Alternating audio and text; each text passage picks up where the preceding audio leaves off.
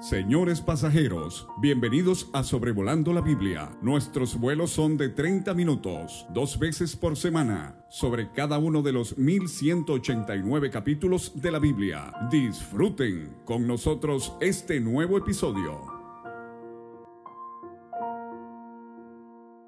Me da mucho gusto darle la más cordial bienvenida a nuestro podcast Sobrevolando la Biblia, episodio número 215, considerando el libro de Jueces, capítulo 2, este 5 de octubre del 2022.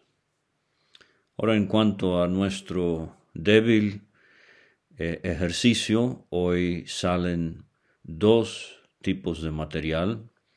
Este audio de Sobrevolando la Biblia en Jueces 2, pero también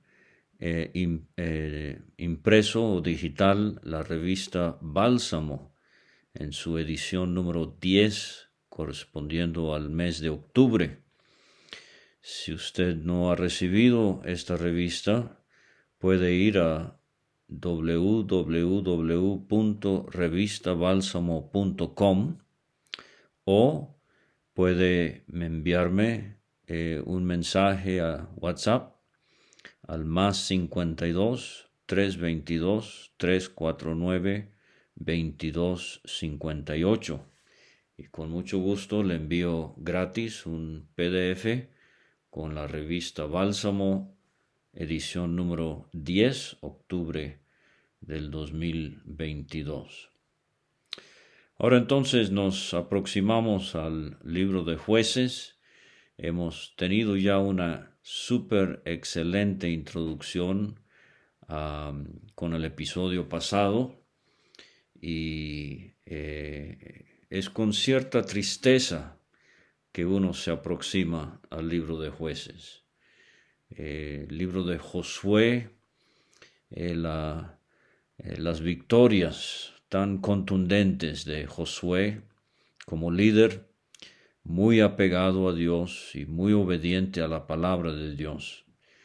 Pero ahora comenzamos un libro que, aunque tiene ciertos destellos de triunfo y de gozo, en general es un libro donde vemos al pueblo de Israel en decadencia, hacia abajo. Y vamos a ir viendo las razones por esto, y aquí en el capítulo 2 se enfatiza mucho. Josué conquistó la tierra en 7 años y medio, con la ayuda de Dios, obviamente. Pero en el libro de Jueces vamos a leer de por lo menos 111 años perdidos por la nación de Israel. Digo perdidos porque si uno suma los años que se mencionan bajo el dominio de naciones cananeas que Israel debería haber dominado, pero va a perder todo este tiempo de nuevo por su idolatría, su desobediencia. Hay un himno que me imagino no soy el único a quien hace pensar con cierta sobriedad: he de ir sin ningún fruto que presente a mi Señor. La segunda estrofa, que puede referirse al incrédulo pero también al creyente: darle todo yo quisiera de los años que perdí, caminando en la ceguera, pero a Satanás los di. En Efesios 5, versículo 15, el apóstol Pablo dice: mirad pues con diligencia cómo andéis, no como necios, sino como sabios, aprovechando bien el tiempo, porque los días son malos. Aprovechando bien el tiempo. Y me estoy exhortando a mí mismo al decir: cuántas cosas hay que nos roban el tiempo que podríamos usar para el Señor. Romanos 12, versículo 11, Pablo escribió: en lo que requiere diligencia, no perezosos, fervientes en espíritu, sirviendo al Señor. Aquí en la ciudad de Zamora, en la iglesia local donde me congrego en La Rinconada, estamos estudiando el libro de Apocalipsis los viernes por la noche. Y nos ha impresionado en el capítulo 7 y en el capítulo 14 esto de los 144,000 que a todas luces parecen ser los evangelistas de los 7 años de la tribulación. Y ellos van a hacer algo en 7 años que nosotros en el tiempo de la iglesia no hemos podido hacer en 2000 años. El de llevar el evangelio a los puntos más recónditos del globo. Ahora lo voy a mencionar otra vez, pero es bueno que se nos vaya grabando que estos ciclos que mencionó David Alves hijo en la introducción en el episodio pasado, ciclos que se repiten en el libro de los jueces, ciclos que son como espirales que van en descenso. Y los 5 componentes del ciclo es este: desobediencia, servidumbre, clamor, un libertador, tiempo de paz. Pero entonces se repite: desobediencia de nuevo, otra vez servidumbre, vuelve el pueblo a clamar a Dios, Dios vuelve a proveer en su misericordia un libertador, un juez, hay paz por cierto tiempo y vuelve otra vez el ciclo. ¿Se da cuenta? Y esto lo vamos a ver una y otra vez en el libro de los jueces.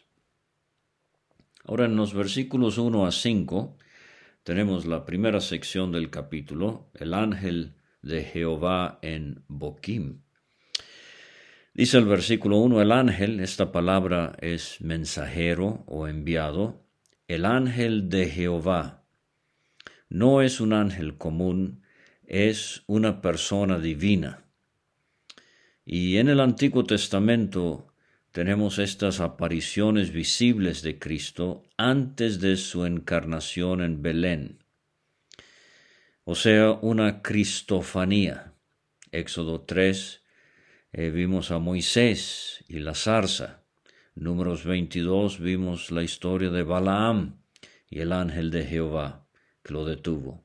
En Josué capítulo 5 tenemos en el versículo 13 Josué ante el príncipe del ejército de Jehová. Vamos a ver aquí en el libro de Jueces, no solamente aquí en el capítulo 2, pero también en el capítulo 6 el ángel de Jehová con Gedeón. Y también en el capítulo 13 el ángel de Jehová con los padres de Sansón, Manoa y su esposa. Entonces, de nuevo, son apariciones de Cristo antes de que tomara forma de hombre en Belén. Pero el ángel sube de Gilgal. Recuerde, este fue el centro de operaciones al cruzar el Jordán. Gilgal significa bendición. Y subió de Gilgal a Boquim, que vamos a ver significa llanto. Aquí el Espíritu Santo está anticipando lo que va a suceder en unos momentos.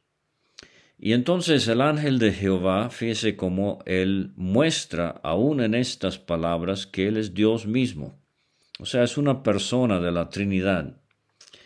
Yo os saqué de Egipto y os introduje en la tierra de la cual había jurado a vuestros padres, diciendo: no invalidaré jamás mi pacto con vosotros. De parte de Dios había la disposición de cumplir, la promesa de cumplir, con tal que vosotros no hagáis pacto con los moradores. O sea, era un pacto condicional porque dependía del comportamiento de ellos.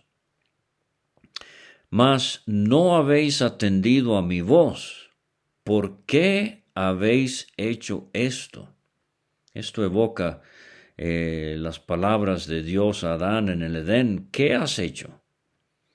Entonces Dios dice al pueblo por medio del ángel de Jehová, el Señor Jesucristo, allí en Boquim: por tanto yo también digo, no los echaré de delante de vosotros, sino que estas naciones en Canaán serán azotes para vuestros costados, y sus dioses os serán tropezadero. Y esto es lo que sucede en la experiencia del creyente, que no hace morir los deseos de la carne en su vida.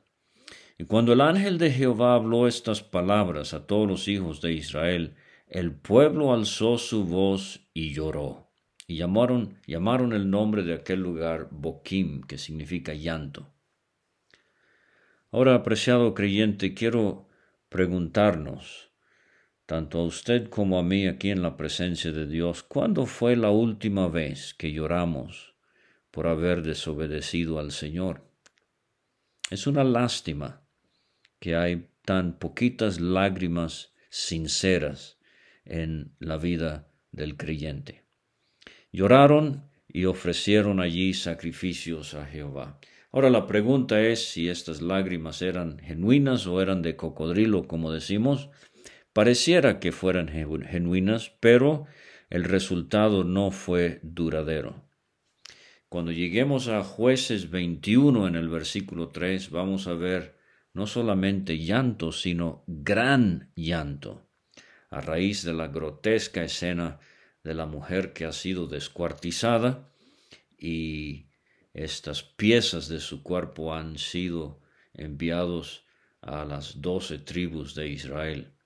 Pero entonces esto resume este llanto en el versículo 2 y el gran llanto en el versículo, el llanto en el capítulo 2 y el gran llanto del capítulo 21, resume como si fuera la degradación de la fibra moral en Israel en el tiempo de los jueces.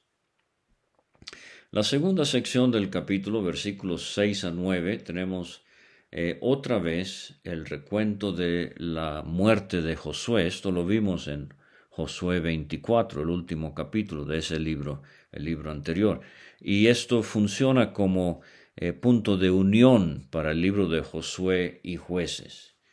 Josué ya había despedido al pueblo, los hijos de Israel se habían ido cada uno a su heredad para poseerla, y el pueblo había servido a Jehová todo el tiempo de Josué. La tremenda influencia que este hombre de Dios tuvo sobre la nación, y todo el tiempo de los ancianos que sobrevivieron a Josué, los cuales habían visto todas las grandes obras de Jehová que él había hecho por Israel. Pero murió Josué. Dios entierra a sus siervos. Duele mucho, son muy apreciados, muchos de ellos dejaron una huella en el corazón de muchos en el pueblo de Dios, pero la obra de Dios sigue. Entonces vimos de nuevo hijo de Nun, la mayoría de las veces así se le refiere, pero tanto aquí como en el capítulo 24 de Josué, siervo de Jehová, y es uno de una lista de siervos de Jehová, y el siervo por excelencia en 4 pasajes en Isaías obviamente es nuestro Señor Jesucristo. Lo sepultaron en su heredad en Timnat Sera, unos 30 kilómetros al noroeste de Jerusalén.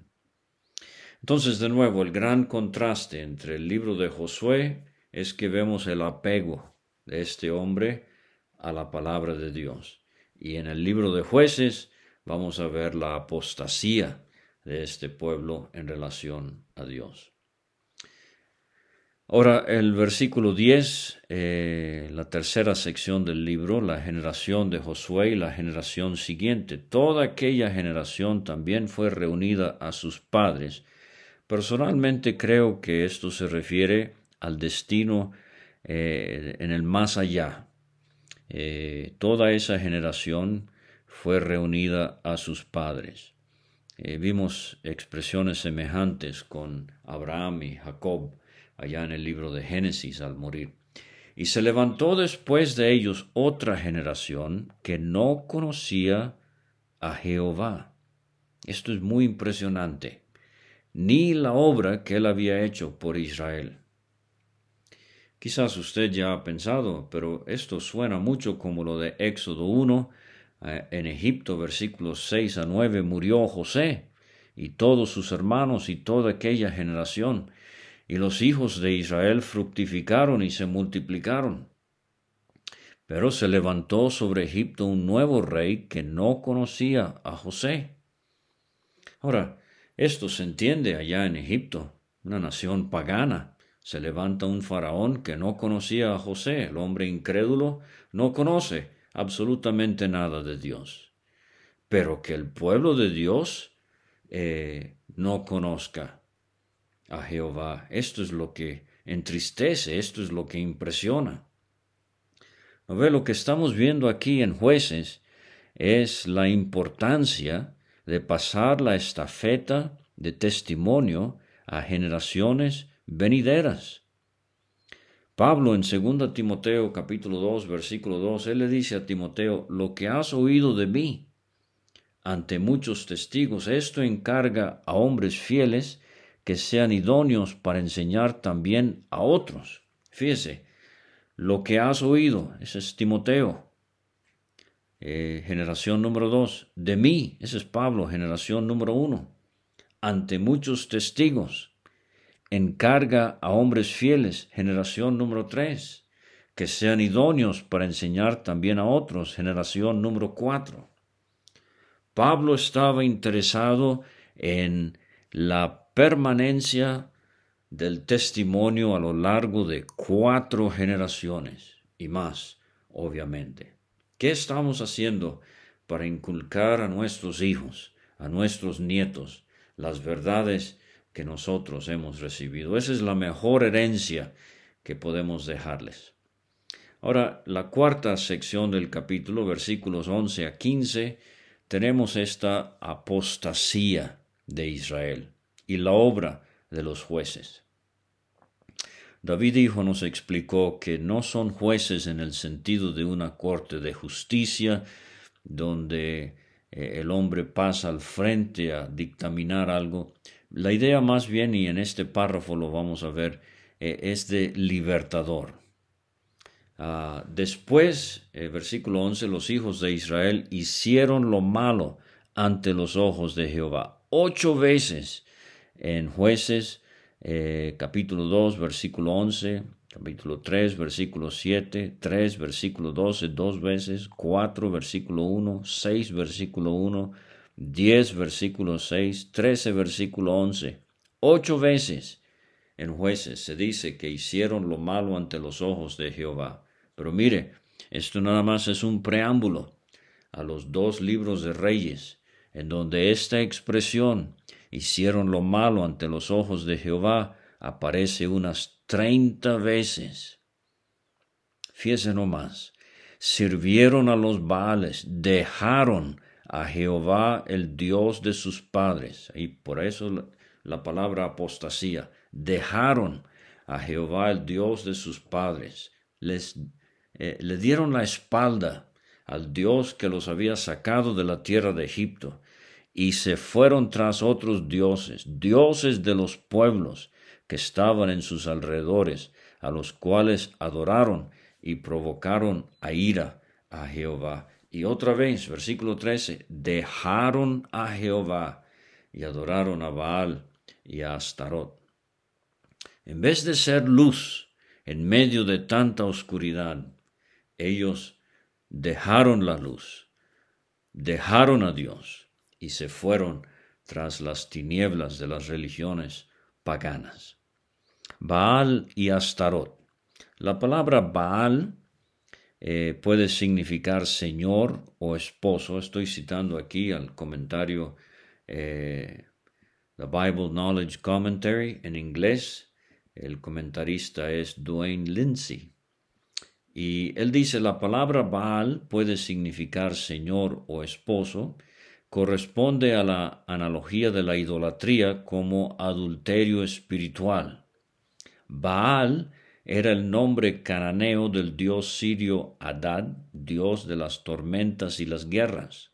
El plural Baales sugiere las muchas variedades locales del culto a Baal.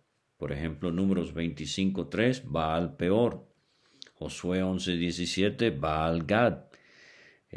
Jueces 9:4, Baal Berit. Segundo libro de Reyes 1:2, Baal Zebub. Entonces fíjese que algo similar sucede con la religión popular el día de hoy. La Virgen que dio a luz al Señor Jesucristo en la Biblia se llama María, punto. Pero la religión ha hecho de un ídolo todas estas diversas versiones. Por ejemplo, en México, muy popular, la Virgen de Guadalupe. Pero en otros lugares, la Virgen del Carmen, etc. Entonces hay estos diferentes nombres según la región, así como el Baal. Pero entonces no solamente Baal, la figura masculina, tenemos también aquí a Astarot. En Canaán la diosa Astarot era la consorte de Baal, la compañera, conocida en Siria como Astarte y en Babilonia como Istar. Astarot era la diosa de la fertilidad. La adoración a Baal implicaba la inmoralidad más degradante imaginable. A estas profundidades ha descendido este pueblo a quien Dios le acaba de dar una herencia en la tierra de Canaán. Y dice el versículo 14, se encendió contra Israel el furor de Jehová, el cual los entregó en manos.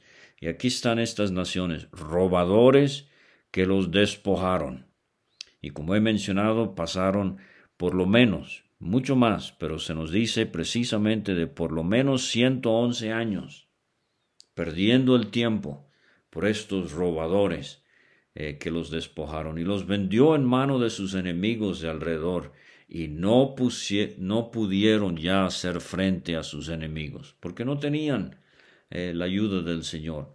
Por donde quiera que salían, la mano de Jehová, en vez de estar con o sobre ellos, estaba contra ellos para mal, como Jehová había dicho y como Jehová se lo había jurado, y tuvieron gran aflicción. Ahora, el quinto párrafo, la quinta sección del capítulo está en los versículos 16 a 23. En los versículos 16 a 19 tenemos un resumen de estos 300 años en el libro, estos ciclos repetitivos como espirales en descenso. Vi el otro día un helicóptero que cayó precisamente como a 1 hora de camino de la casa de David Hijo, allá en Campeche. Era un helicóptero de la Marina, algún desperfecto mecánico, no estoy seguro, pero se ve en el video que tomó una persona en la región de cómo el helicóptero empieza a dar vuelta y empieza a hacer una espiral pero en descenso hasta por fin desplomarse. Esto es exactamente lo que sucede. Le repito, desobediencia llevó a servidumbre. En su servidumbre o esclavitud, el clamaron a Dios. Dios en su misericordia les proveía un libertador. Disfrutaban paz por un tiempo, volvían a desobedecer, volvían a ser esclavizados, volvían a clamar, volvían a disfrutar de la ayuda de un libertador, volvían a disfrutar paz. Y otra vez, muy deprimente esto. Y dice el versículo 16 entonces, Jehová levantó jueces que los librasen. Esta es la palabra clave, jueces que los librasen de mano de los que les despojaban. Ahora, en el mapa que voy a acompañar el audio, por lo menos en WhatsApp, vamos a ver que estos jueces no necesariamente eran jueces o libertadores nacionales, más bien eran en su mayoría regionales. Y vamos a ver que de 4 de ellos se nos dice que el Espíritu Santo vino sobre ellos. El poder era de Dios. Pero tampoco oyeron a sus jueces, sino que se fueron tras dioses ajenos a los cuales adoraron, se apartaron, ahí está la apostasía, pronto del camino en que anduvieron sus padres, obedeciendo los mandamientos de Jehová. Y cuando Jehová les levantaba jueces, Jehová estaba con el juez y los libraba de mano de los enemigos todo el tiempo de aquel juez, porque Jehová era movido a misericordia. Este es uno de los temas importantísimos de Jueces, la misericordia, el amor leal de Dios para con un pueblo infiel, movido a misericordia por sus gemidos a causa de los que los oprimían y afligían.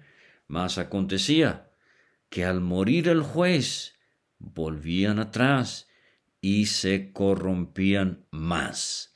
Y de ahí es donde yo concluyo que la cosa va en declive, la degradación, la descomposición social va hacia abajo, hacia abajo, hacia abajo, hasta que llegamos al capítulo 20 con una mujer descuartizada, como he mencionado ya.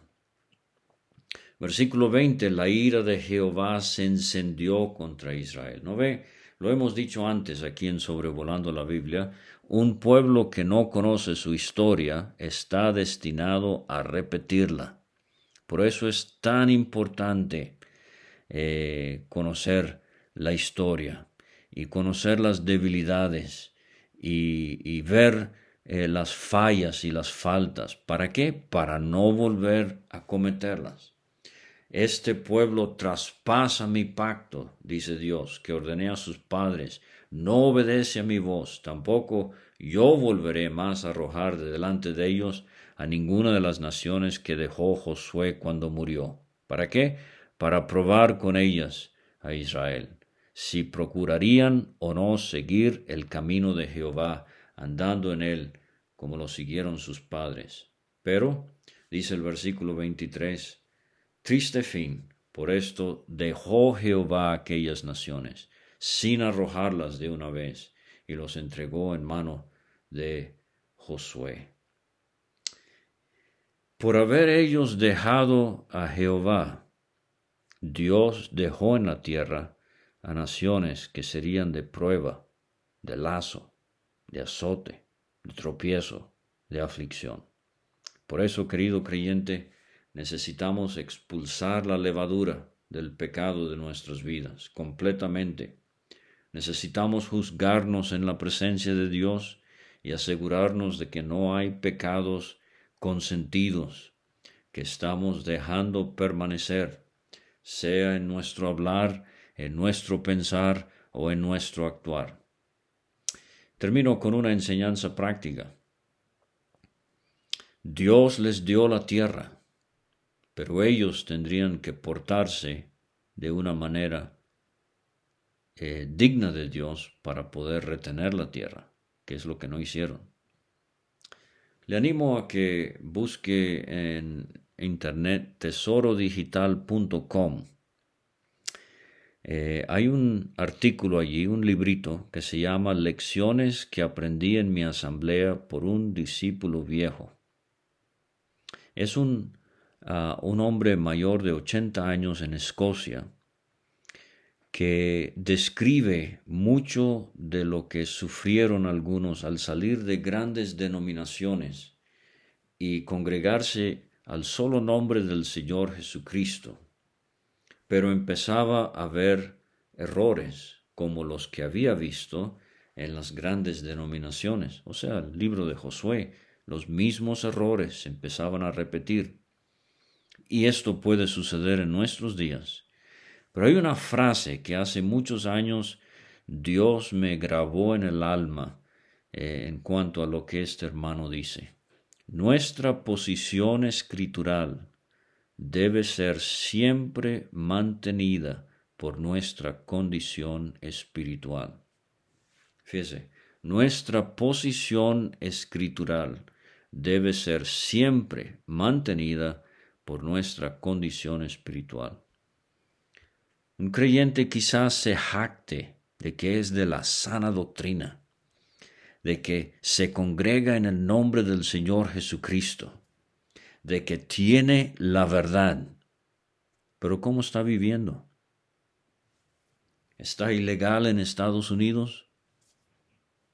¿No le cuesta mentir en el trabajo? Decir que no vino ayer porque se le murió su abuelita, cuando realmente su abuelita murió hace 15 años. Hermanos, tenemos que atender a nuestra condición espiritual si profesamos tener una posición bíblica, una posición escritural. Que el Señor nos ayude y hasta pronto.